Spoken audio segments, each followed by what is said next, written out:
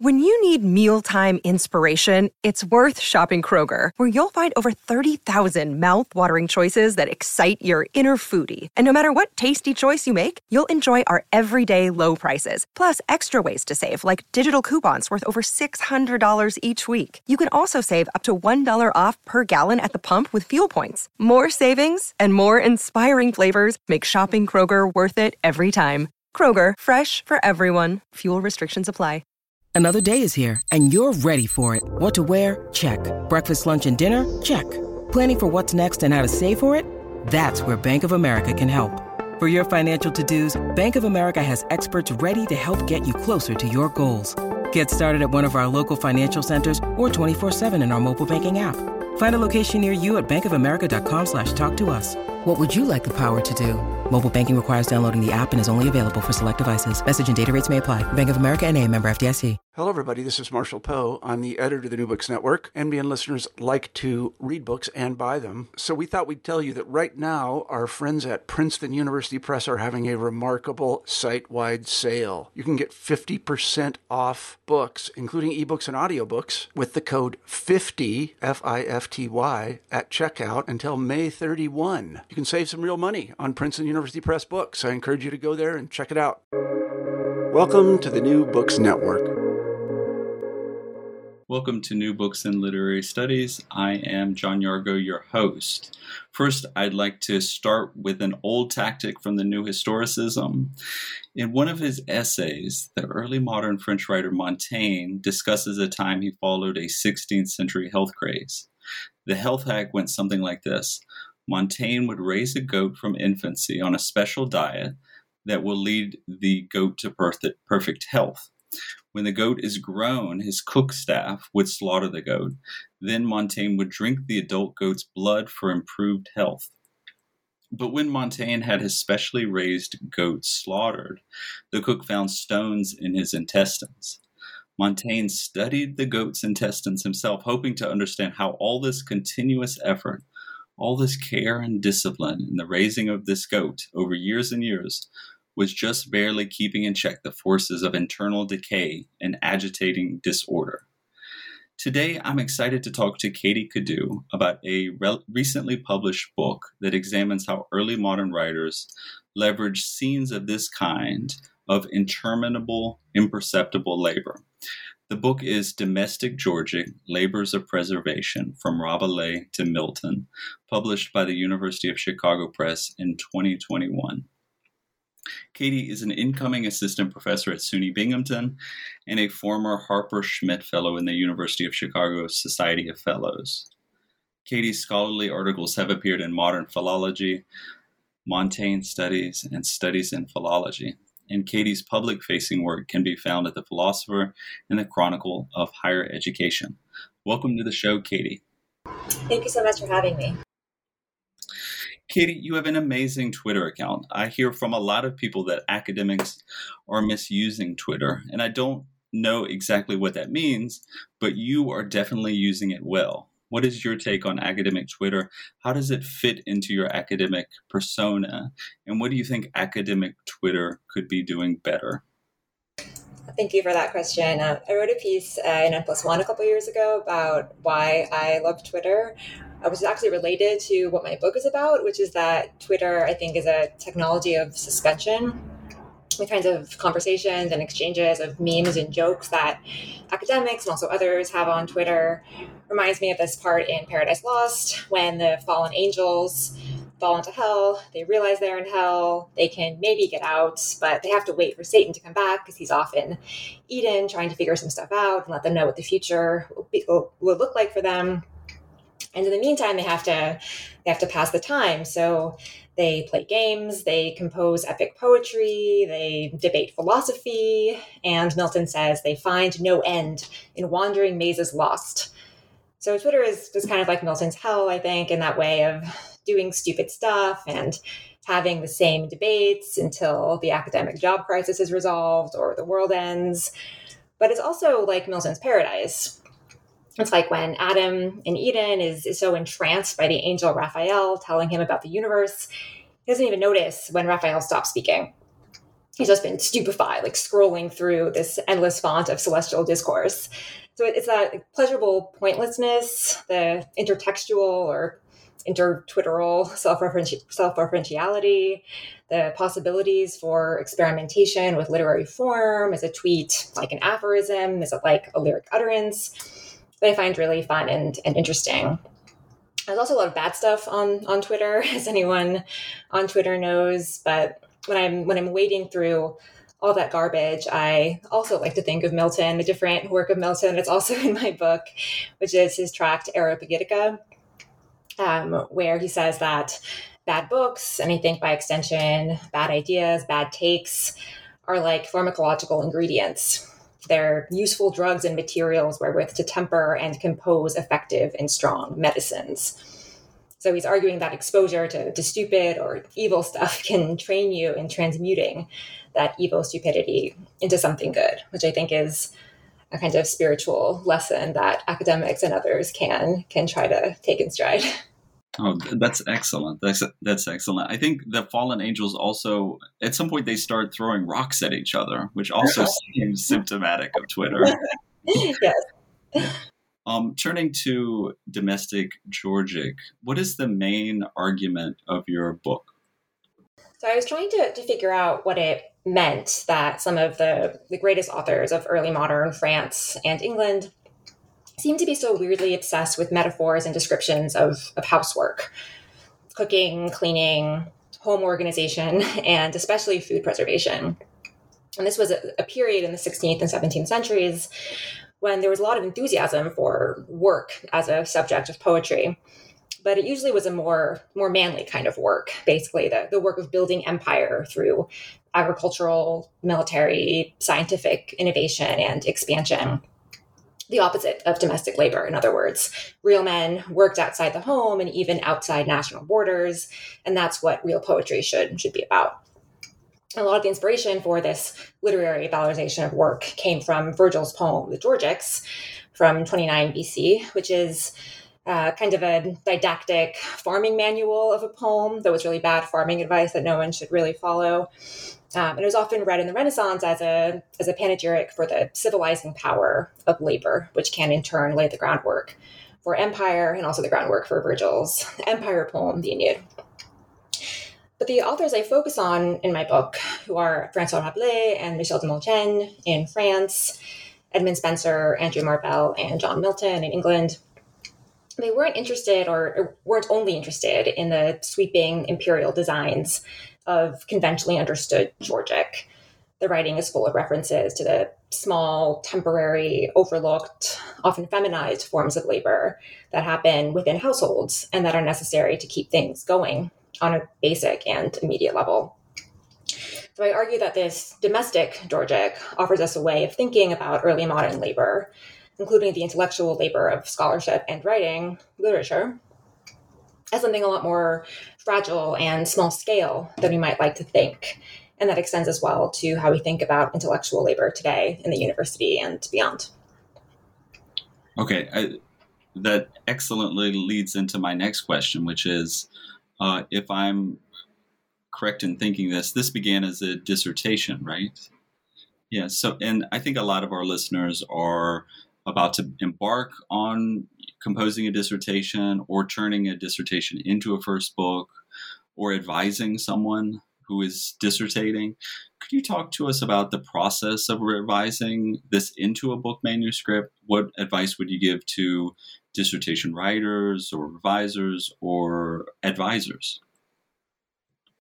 The hardest part of the dissertation book for me was confronting all the archaeological layers of my past selves that were buried in there, like frozen and congealed, suspended in there. And they all get dug up as you're going through your dissertation, trying to revise it into a book. So there'll be a sentence from the first draft of your dissertation, then another sentence from your prospectus, and then somehow a sentence from a seminar paper that you wrote 10 years ago got in there as well. And it can really feel overwhelming, all these past versions of yourself kind of getting up on you somehow. And I'm not sure you can really avoid that going in. It's just a natural product of the dissertation process. And the way I dealt with it is maybe not the best way, but I ended up keeping most of the material from my dissertation. I did swap out one chapter for another, but I ended up rewriting what felt like every sentence, trying to translate the idioms of my old ideas into this more coherent, modern living language that better represented where I was at the time. So trying to both preserve what's good about your past thought. You don't need to kill all your past selves, but smoothing out those jagged edges a bit and making it more coherent was a big intellectual and psychic challenge for me. And I just want to say one other thing about the book, which is that I wrote it in a contingent academic position. And it's a book in many ways about labor and contingency. And I was lucky to have a lot of material and intellectual support during the postdoc that I had at University of Chicago, which most people working off the tenure track don't have. But I still felt like I was testing out the book's argument in a way. Can I keep doing this small scale labor, in my case, of rewriting every single sentence in the book, even when I'm not sure I'll have a future in the profession? And it's kind of depressing in a way, but it also was sustaining. It gave me this guiding spiritual metaphor or experimental orientation that kept me going in both big and small ways. I can see both of those themes now in your close readings of texts, how Montaigne is revising himself. So what's really fascinating about what you said is it's like a kind of triangulated thing between your present self, your past selves, and these literary texts that are all kind of moving on their own as well. It's a really awkward dinner party in some ways. I learned from your book that these early modern humanists had so much anxiety over their labor and how it was metaphorized. So one of the really compelling things about your book is that there's a multifaceted look at the feminization of preservation and domestic labor. Each writer has a, I think, distinctive approach to the metaphorization of their labor. You quote this interesting passage from a letter from Erasmus. First, who was Erasmus? Erasmus was a Dutch scholar working around the turn of the 16th century. And he's really important for our sense of what Renaissance humanism was. He stands in for many people for the whole Renaissance humanistic project of recovering ancient learning and disseminating it all over Europe, aided by this new technology of the printing press, of course. So he edited a lot of Greek and Latin texts and also wrote a lot about education, rhetoric, religion, war, virtue, marriage, all kinds of classic Renaissance topics. And his book, Decopia, was a best-selling textbook used to teach rhetoric to schoolboys. And he was also a relentless self-promoter, kind of a proto-celebrity academic. And Lisa Jardine has a great book about the lengths Erasmus went to build his brand as the great, noble, selfless father of humanism that we think of today, which of course doesn't represent the reality of his working conditions. In this letter you quote, Erasmus has he rehearses a thought experiment about a kind of zombie manuscript that keeps on being written after its author dies. What did this thought experiment tell us about labor and humanism, and how did this differ from how Erasmus thought of his painstaking work elsewhere in his writings? So that letter comes in the context of Erasmus's work, constantly editing his great work, The Adages, like Montaigne and like many other humanists and contemporary humanists. And The Adages is a kind of encyclopedia of ancient proverbs. So Erasmus was always adding proverbs and revising his annotations of them and reissuing versions of the Adages every few years for 30 years.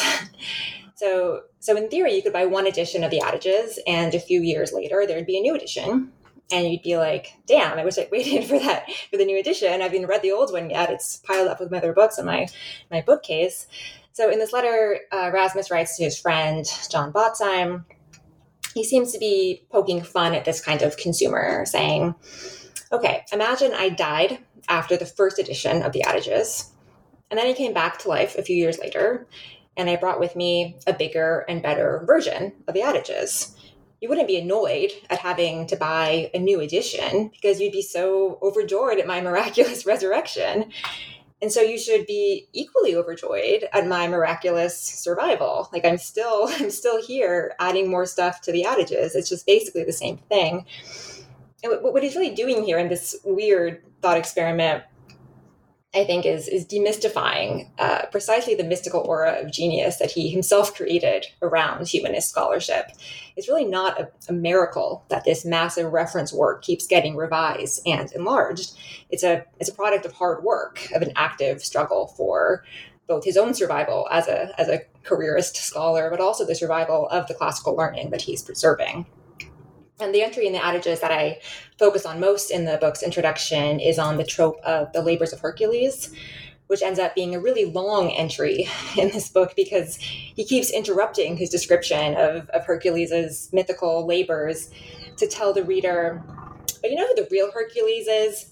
Me. Because I've been sitting in this cramped room, going blind, squinting at these crumbling, worm-eaten pages. I can't breathe because of the dust. I'm knee-deep in this dunghill of manuscripts, and no one ever thanks me. So he really ends up sounding less like Hercules, who performed heroic feats like cleaning the audience stables once and for all through his great strength and ingenuity, and more like a domestic laborer who feels like he or she is constantly having to clean up messes without getting any appreciation. He's just trying to keep ancient learning alive. And it's not really creative so much as preservative labor, but no actually creative or innovative work is possible if we don't have this carefully recovered, maintained, preserved store of collective knowledge for other people to draw on in the future. That's a wonderful close reading, and I think really reflective of the work you do throughout the book. In the first chapter, you take up Rabelais' metaphors of fermentation and tempering, what you describe as, quote, narration suspending microscopic operations of alteration that maintain that irrepressible flow of Rabelaisian excess that scholars have for a long time identified with that writer. And you set his formal engagements, Rabelais' formal engagements, in the context of the soon to erupt French civil wars. Talk to us about pickling. I'll always talk about pickling. So Rabelais, as you were mentioning, is often understood in terms of excess. He wrote these long books about giants with unruly bodies who go on rollicking adventures with lots of sexual and scatological humor, and a lot of wine is flowing all the time as well. But I argue that he was just as interested in suspending or freezing or pickling that excess as he was in producing it. One of my favorite parts in Rabelais is when the narrator defines the ethical program of Pantagruelism, which is named after the book's protagonist, Pantagruel. And he defines it as a certain gaiety of spirit, pickled in contempt, confit en mépris, for fortuitous things. So something being pickled or confit is a metaphor for this virtuous habit of keeping yourself grounded, not getting carried away by excessive joy. And elsewhere in the book, too, pickling is more literal. Like when we hear about this miracle plant called Pantagruelion, also named after Pantagruel, which works wonders as a medicine, as a textile, as a bunch of other random things that are apparently necessary to maintaining the very fabric of civilization. But it can only do all of this stuff after it's been properly prepared. It needs to be marinated, dried, and processed until it's confit. So there's this sense of both metaphorical and literal pickling that are happening in Rabelais.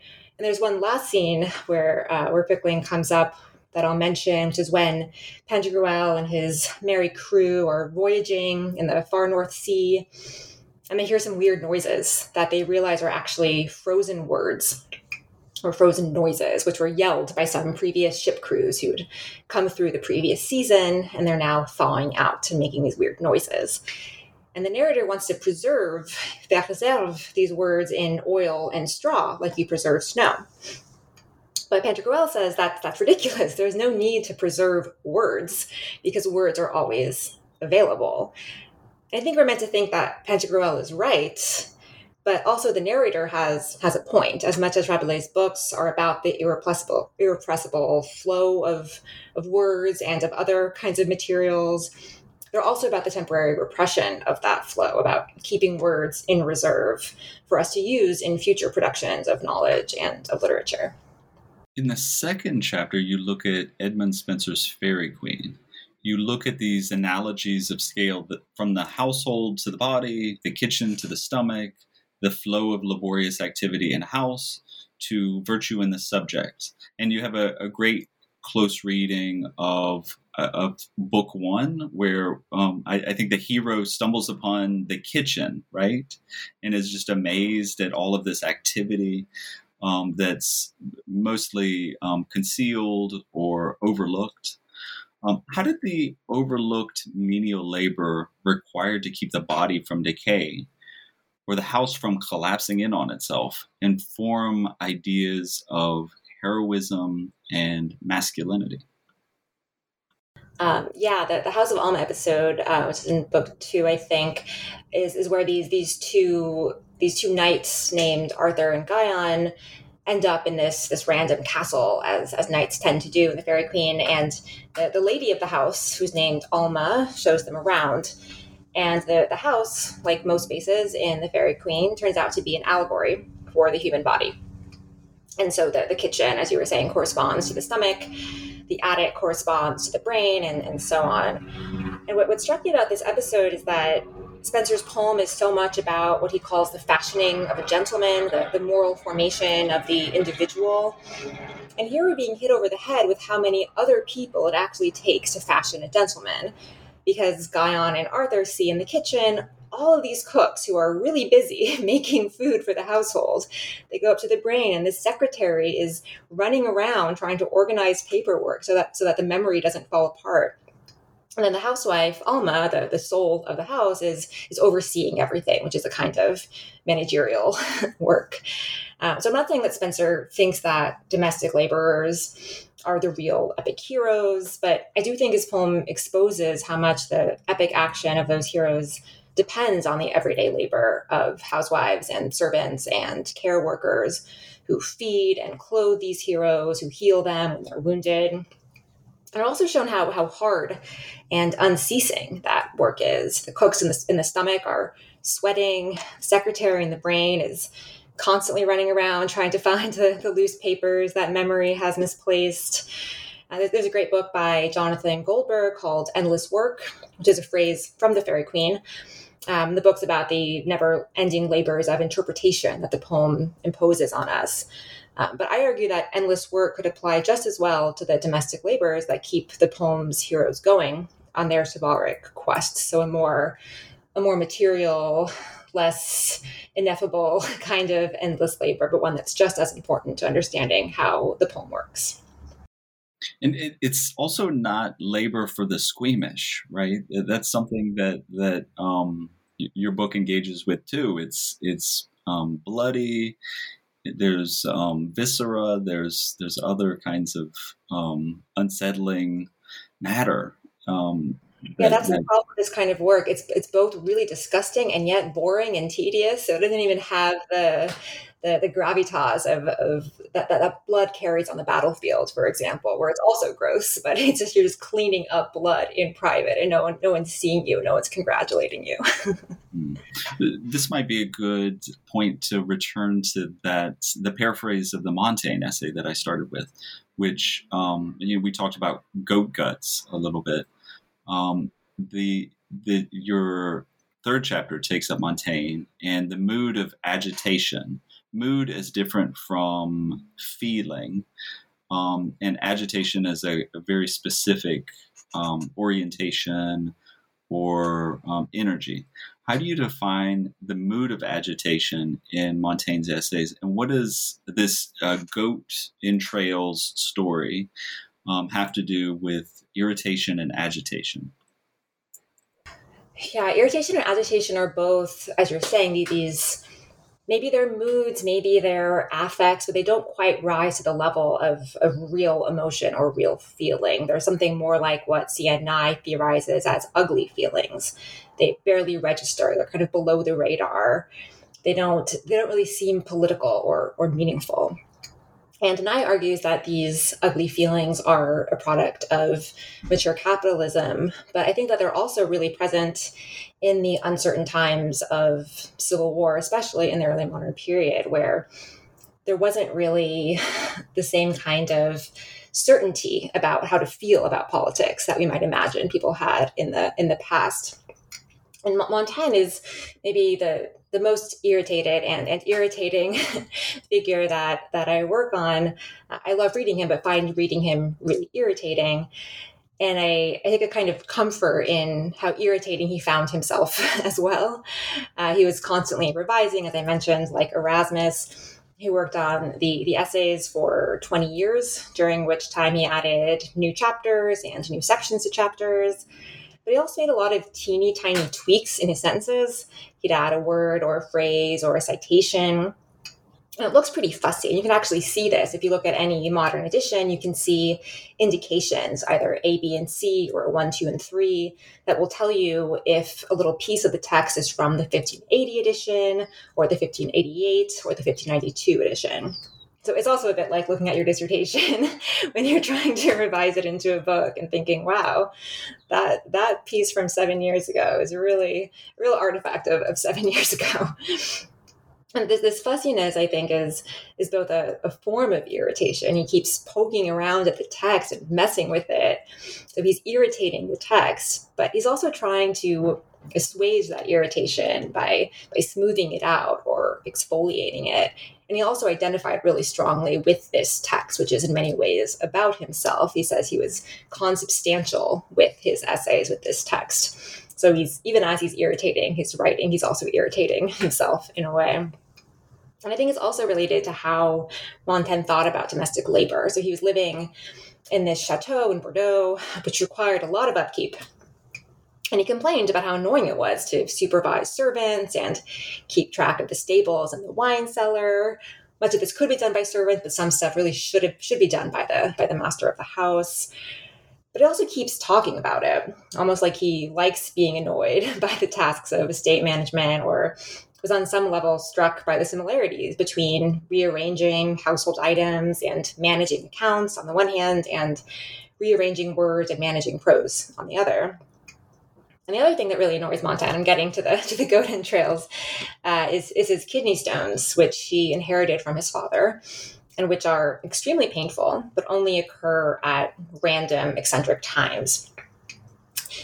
So before he gets these kidney stones, he had his cook raise this goat, and in this special way, slaughter it in this special way, so you could drink the blood for some dubious health reasons.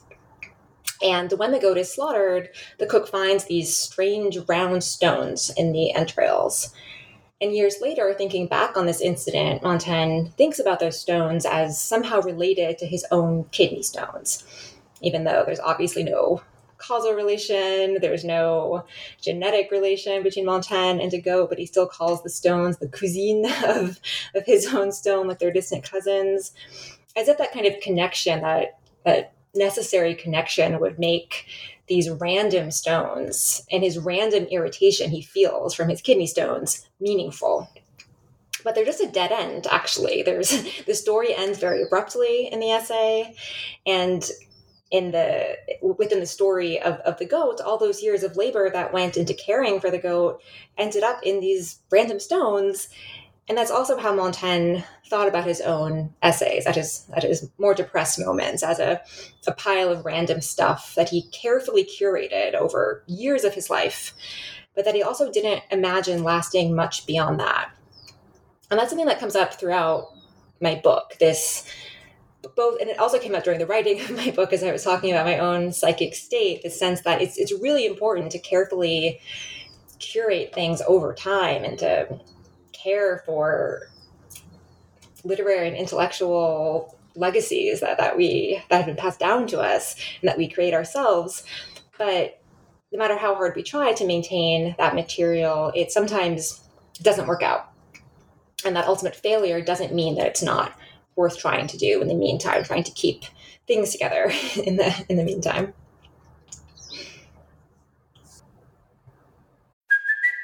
it's Kaylee Cuoco for Priceline. Ready to go to your happy place for a happy price? Well, why didn't you say so? Just download the Priceline app right now and save up to 60% on hotels. So whether it's Cousin Kevin's Kazoo Concert in Kansas City, go Kevin, or Becky's Bachelorette Bash in Bermuda, you never have to miss a trip ever again. So download the Priceline app today. Your savings are waiting. Go to your happy place for a happy price. Go to your happy price, Priceline. Your fourth chapter is on Andrew Marvell's Upon Appleton House. Would you mind reading a passage from that chapter? Sure. First, I'll quickly contextualize it. This passage is analyzing a section in Upon Appleton House, which is a poem in praise of the country estate owned by Marvell's patron, Thomas Fairfax. And in the poem, the poet is kind of hallucinating and wandering around the grounds of the estate, which we learn earlier in the poem used to be the site of a convent. And we hear a bit about the very seductive and very industrious nuns who used to live there. So now at this point, we're out of the convent and into the fields, where a familiarly feminine world interrupts the poet's fantasies by domesticating them. Like the nun, the wandering poet weaves prophecies from leaves. He then finds himself embroidered by oak leaves. Following the flooding of the fields, he observes the meadows fresher dyed, like green silks, but newly washed, recasting as a new, freshly laundered textile the space previously described as quilted with mown hay. When he settles down to securely play, he adds to his inventory of household stuff by asking the woodbines to bind him in a silken bondage, an echo of the warm cotton embraces suggested by the nun. Though he describes himself as an easy philosopher, careless, and languishing with ease, the poet languishes like an aristocratic housewife, whose idleness could often not be easily distinguished from productivity, and whose production was not always clearly separated from consumption.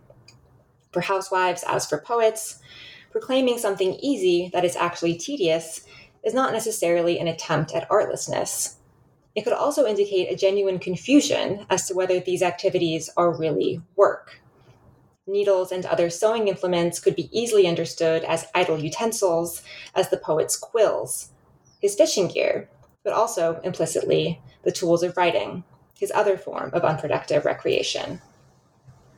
What I really like about this passage is, how artfully you weave in citations from the text and sort of tease out the meaning that's kind of bubbling up under the surface of the text, and the kind of complex play between your ideas and the ideas of the text, the language, your language and the language of the text, which I think we're going to talk about a little bit further, and also the play of agency in the passage. The poet weaves, asserts agency, but also finds himself embroidered.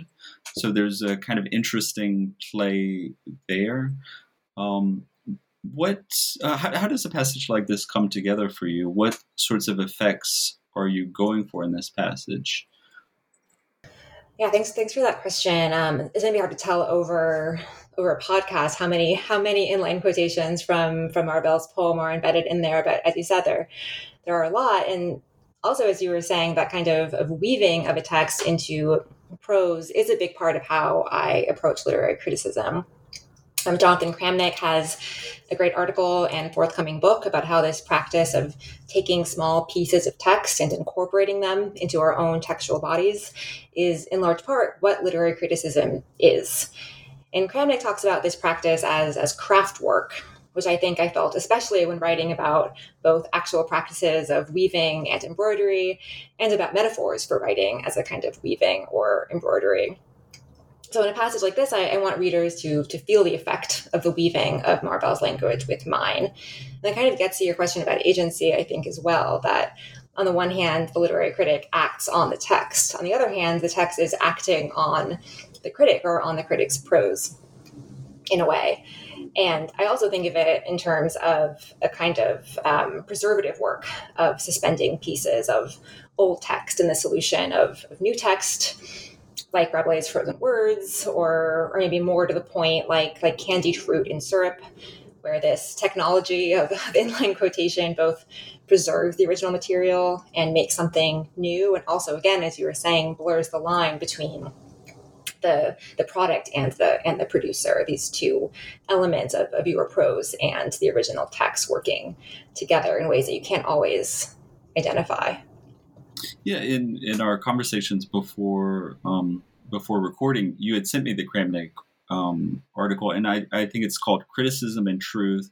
It was published in Critical Inquiry a couple of years ago, and I can really see how Kramnik is kind of thinking about that play of text, and also how it's really crucial for your approach to writing.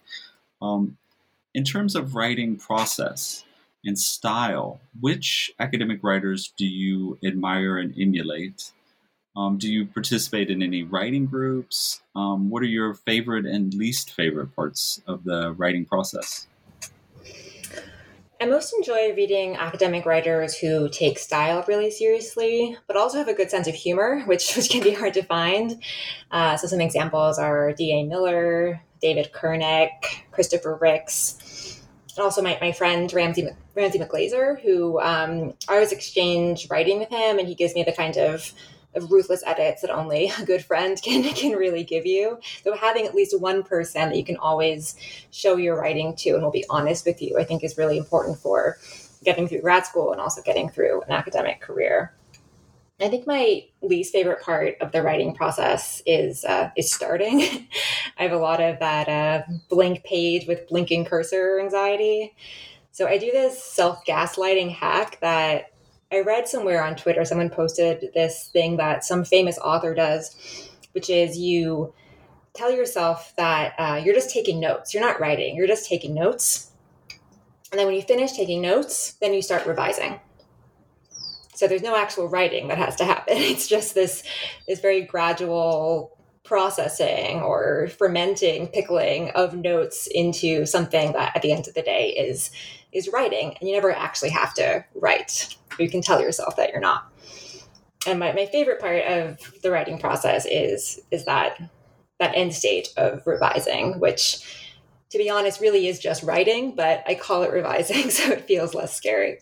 Well, I like that note-taking hack in that it's also kind of insightful in terms of writing as this continuous cycle of self-making where there's never really a beginning or an end to the writing, you know? I like that. That's a great strategy.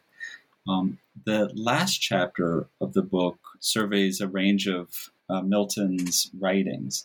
You talk about minor acts of collective and individual management as a, quote, necessary but not sufficient precondition for any future transformative change on a larger scale, end quote, in referring to Milton's thought. I especially liked your readings of Areopagitica and Paradise Lost in that chapter. Can you walk us through a couple examples of Milton's thinking about menial labor in his work?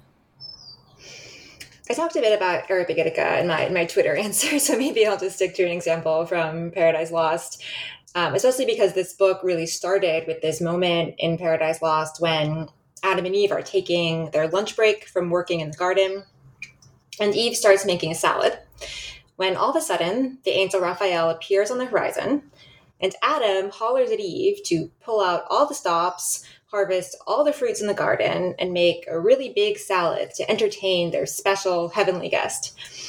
And Eve, and this part feels like a sitcom where the wife is like, ugh, okay. She gets kind of annoyed. She's like, Adam, that's not how things work. It doesn't make sense to harvest the whole garden because most fruit should ripen on the tree. Except there's actually some fruit that it does make sense to harvest unripe and store in the cupboard for a while because there it firmness gains to nourish. It becomes more nutritious if you leave it in storage for a little bit. I thought it was really weird that even in paradise, where there's no scarcity, that there'd be some kind of food preservation, this technique of using time to process raw produce, and that Eve would be familiar with this technique, even though she was almost literally born yesterday. So after this lecture that Eve gives, she goes on to make the salad, and Milton describes her as very carefully choosing different ingredients from the different trees in the garden and mixing them together in precise ways and tempering some kind of creamy nut-based beverage or something.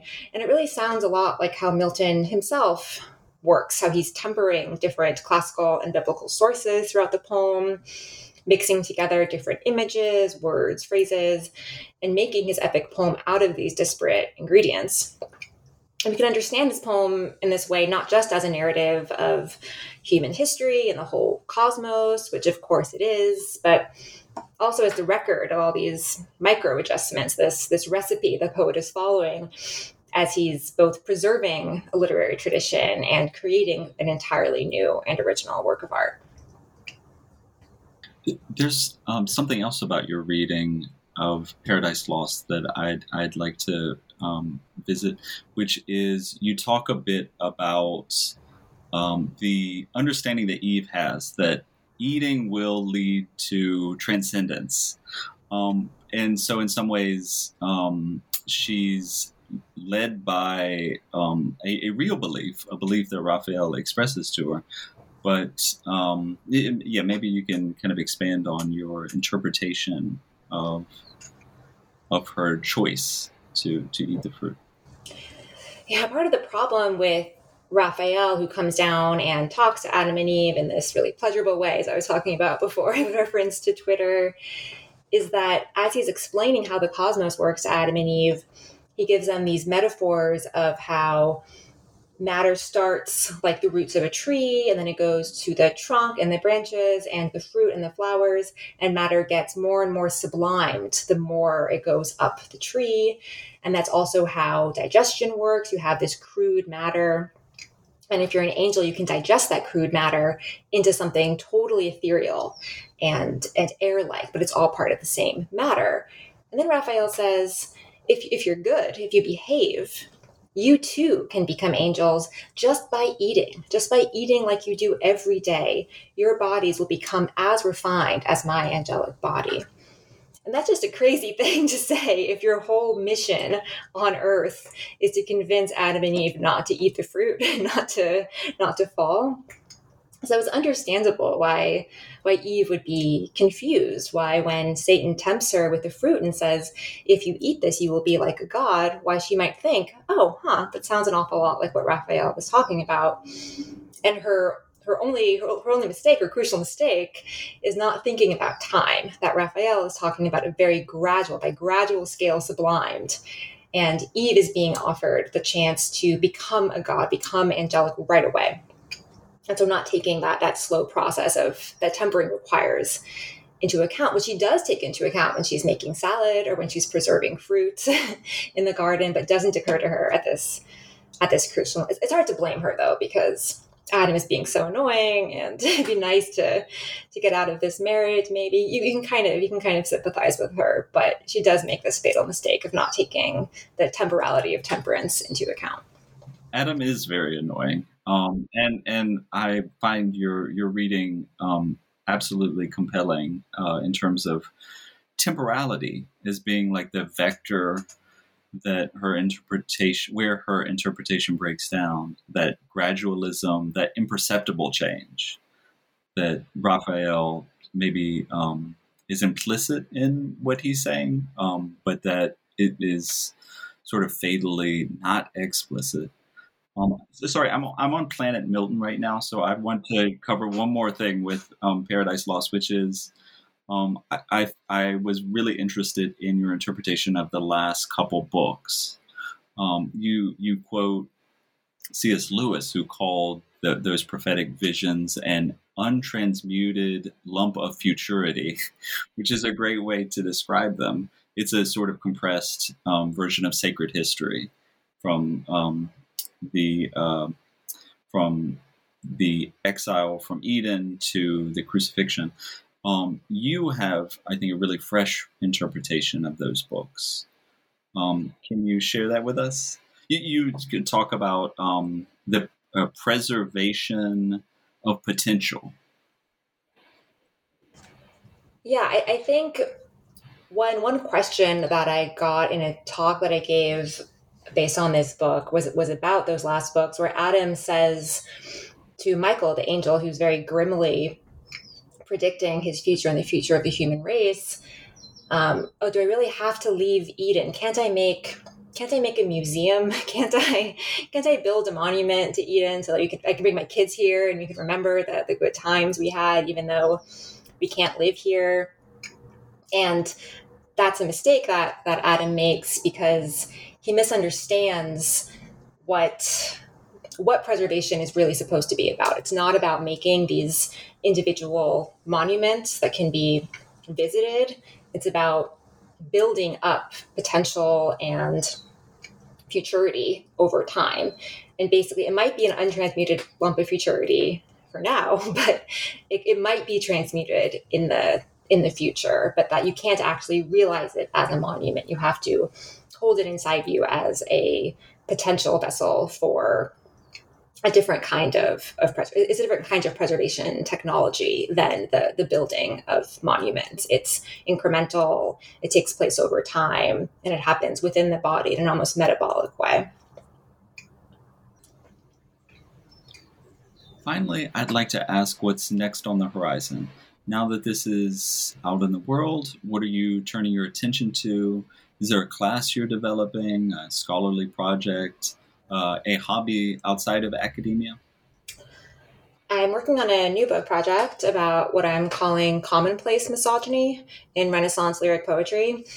And I'm interested there in how these love poems by Petrarch, Pierre de Ronsard, Shakespeare, and some other male poets at once praise the women they're addressed to or about, and denigrate them in subtle ways, kind of taking them down a notch, negging them in a way, as if these women were really annoying them.